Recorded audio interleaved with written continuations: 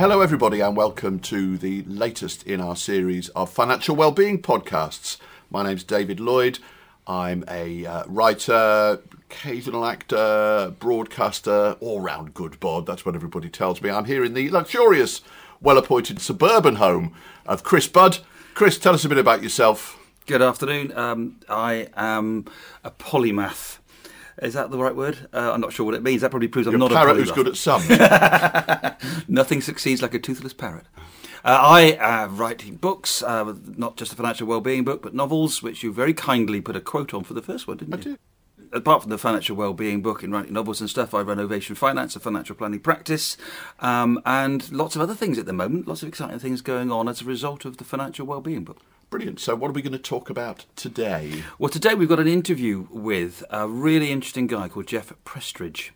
Jeff is I would suggest, one of the two foremost personal finance journalists in the UK, the other one being BBC's Paul Lewis.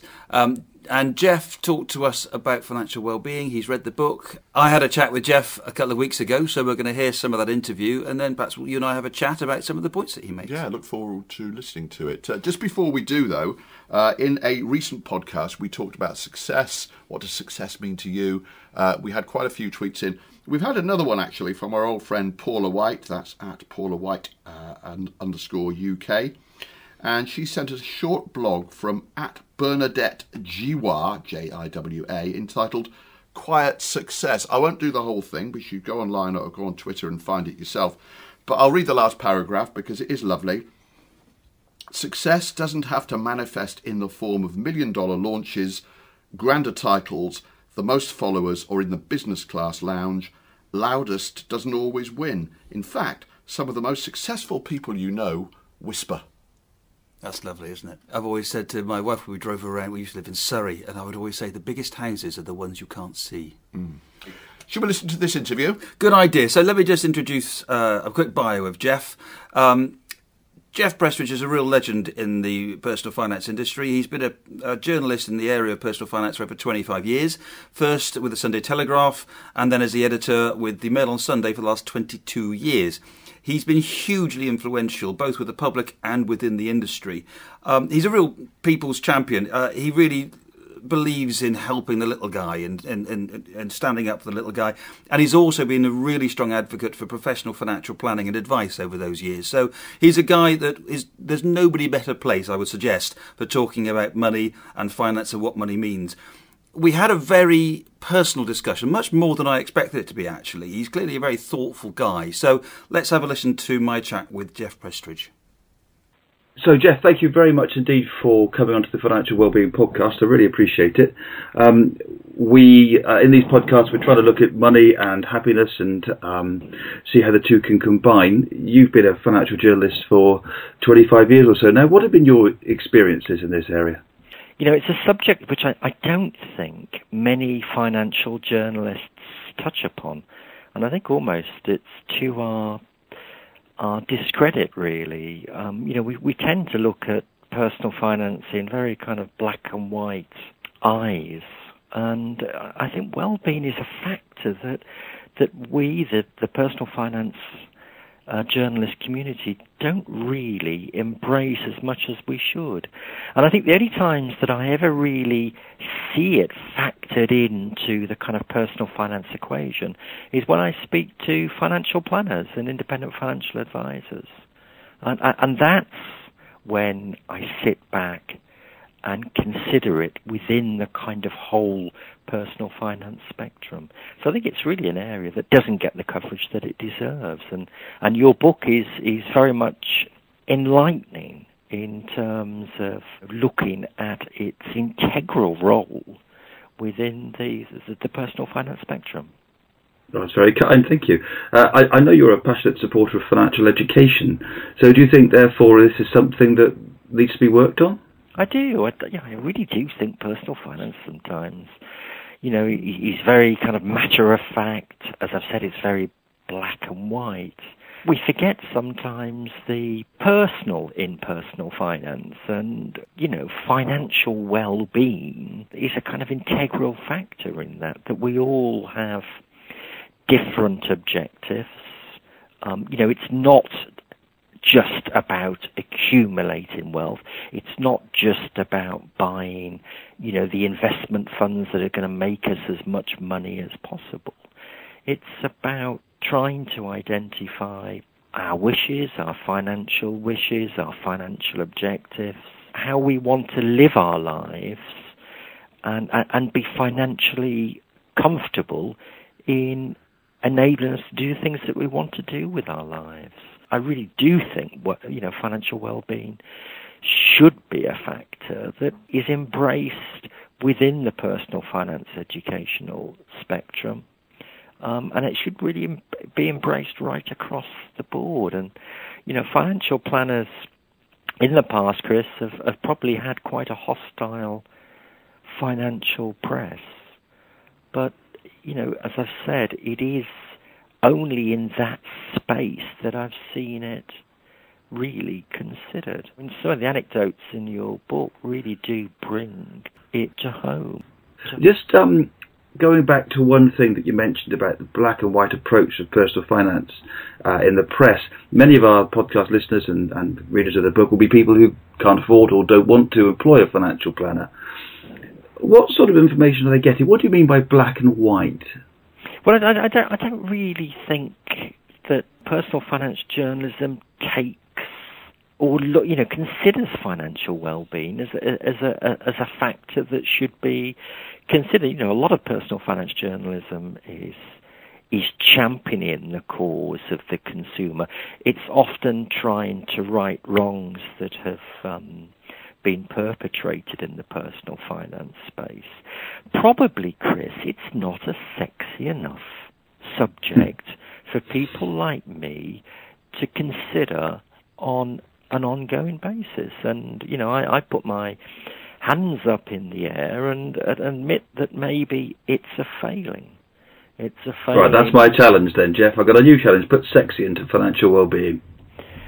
Yes, well, I'll give it a go in the future. And having read your book, Chris, the book is refreshing because to me it's almost a version of social capitalism, capitalism with a heart. It's not about the rabid pursuit of wealth.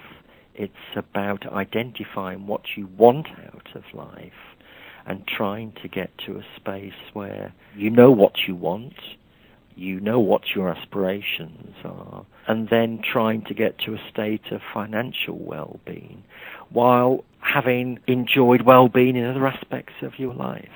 And that's why I think that it's very important that we have a thriving, independent financial advice community, a thriving financial planning community that can help people address what they want and how they can meet their aspirations. I'm a big believer in cash flow forecasting.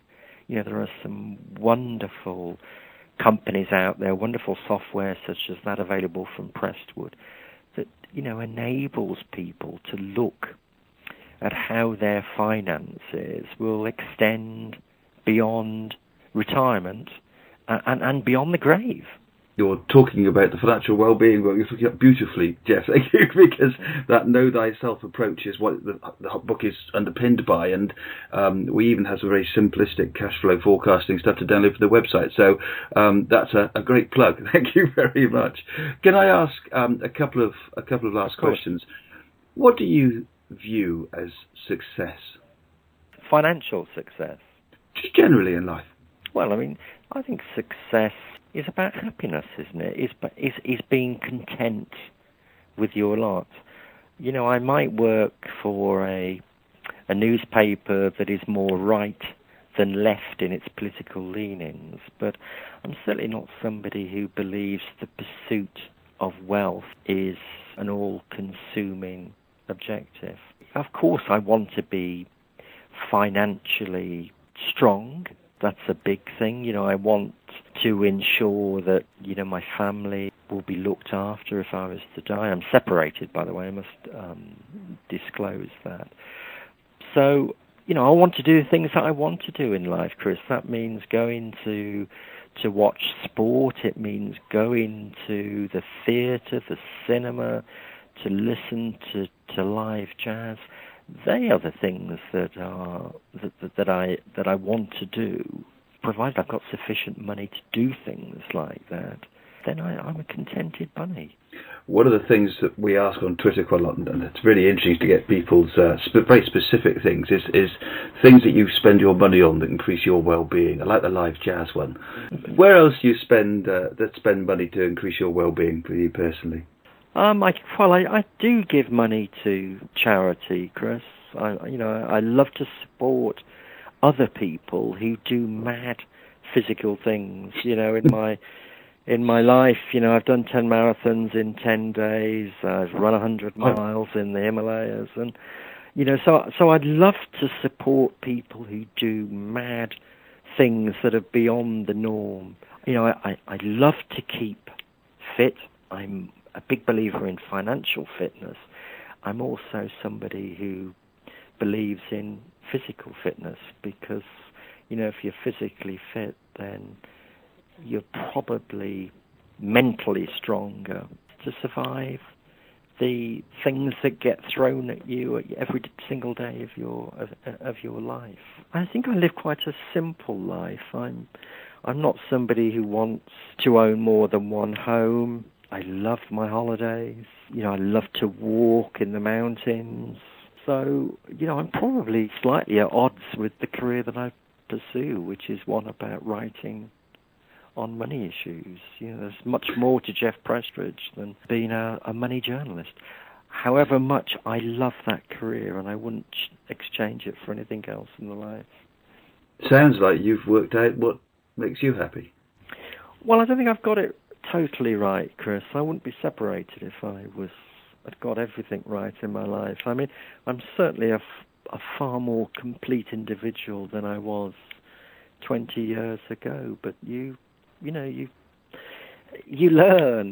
and often you learn through making some very bad mistakes. But well-being is integral to my DNA. I want to be happy. I want to be able to wake up in the morning and look forward to the day, and I still do that, and I probably do it now. Even though I'm moving towards my more senior years, I get up and I want to embrace life. Life is very short, and we should cherish every single moment on this earth. And hopefully direct our finances towards increasing it as well, increasing that well-being. Jeff, I really appreciate you taking the time to have a chat with us.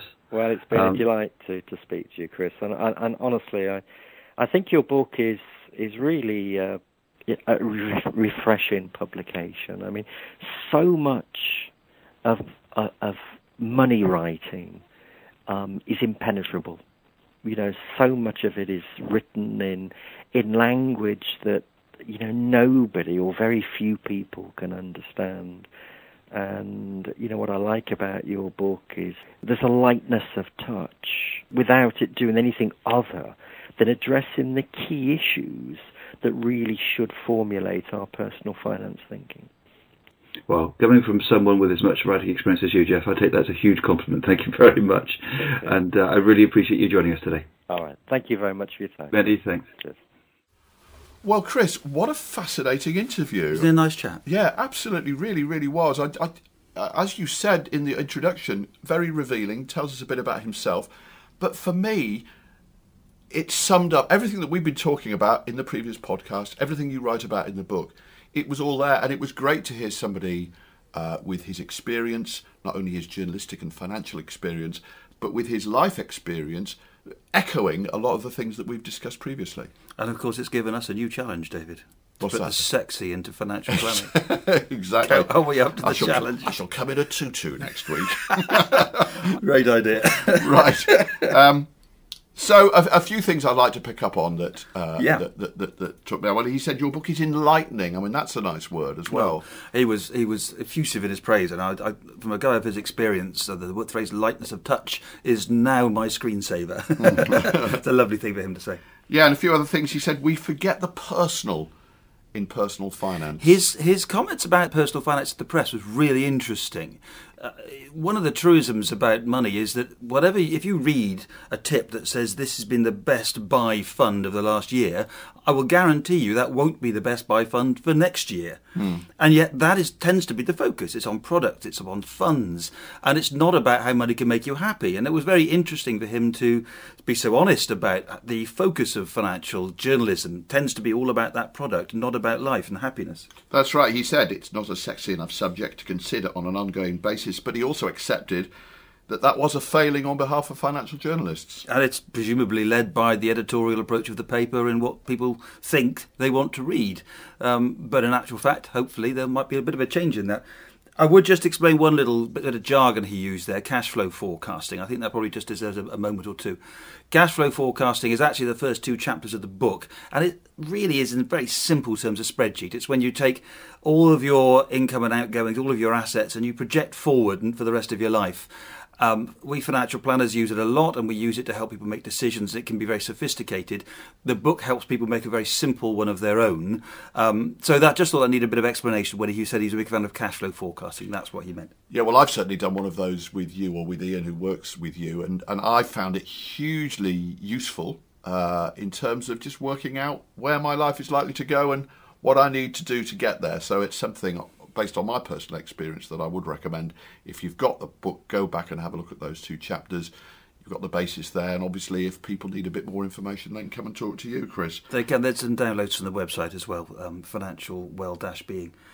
Also interesting was Jeff saying that he's chosen a career perhaps at odds with his own approach to money. But in many ways, I think he's got it absolutely right. And of course, who better to write about financial issues than someone who thinks so deeply about money and what money means to him? And he clearly thinks about a lot of things as well. And I liked some of the things that he considers have brought him well-being. I loved his notion of charity and giving to mad things that go beyond the norm as well. He mentioned 2 of the things he's done. He's done many more things there. I mean, running 100 miles in the Himalayas for charity. Jeff has done some amazing things for charity, and he actually underplayed himself there. He really has been and he promotes other people doing things. I see him on Twitter all the time. So he's been brilliant for raising money like that. Yeah, well, having myself climbed to Everest Base Camp to raise money for charity, the notion of actually running 100 miles at altitude is... If I were wearing a hat, I'd take it off to him. But what he also says is that that's made him far more complete an individual than he was 20 years ago. And he accepts that he's made mistakes in life, as we all do. Well, not you, Chris, you're perfect, obviously. But the rest of us make mistakes in life, but we learn from them. Yeah, absolutely. And he's become a sanguine and thoughtful character as a result of it. I suspect he probably was to begin with as well, but even more so as a result of it. So it was great of him to share that time with us and his many years of experience. And actually, I hope he's learned a bit of something from reading the book, dare I suggest it as well. Yeah, it'd be interesting to see if that's reflected in his writing going forward. So if any of you listening to the podcast have any thoughts about what Jeff has said, you know the usual ways to get in touch with us, and we'd love to hear your thoughts. So we'd come and have a chat with us at Fin Wellbeing. We really want to have some Twitter conversation going on. We've got our website as well. You can send us an email. Contact details are there. This is about a 2-way dialogue, so do keep in touch. And, of course, subscribe to the podcast. Mustn't forget that. Chris, I think we're done for today's podcast. Thanks very much for your time. Thanks, David. Jeff's chosen charity is the Brave Aid Trust, whose aim is to improve the life chances of children, young people and families by inspiring them to engage positively in their communities. To find out more about the Brave Aid Trust and how you can get involved, please visit www.braveaid.org.uk. If you want to be notified of upcoming podcasts, make sure you click the subscribe button. For more information on the topics discussed in today's podcast and to purchase a copy of the Financial Wellbeing Book, please visit www.finwell-being.co.uk. We'd love to hear your thoughts and ideas on financial well-being. You can send us an email at contact@financialwell-being.co.uk. You can follow us on Twitter @FinWellbeing. Chris is Ovation Chris, and David is @David_Backwell. This has been an Ovation Finance production. Thanks for listening to the Financial Wellbeing Podcast. More interesting than you might think. Well, I know that it's hard and I know that it's tough, and each thing you give me is just not enough. Forget your heart, it's your bank I want to break.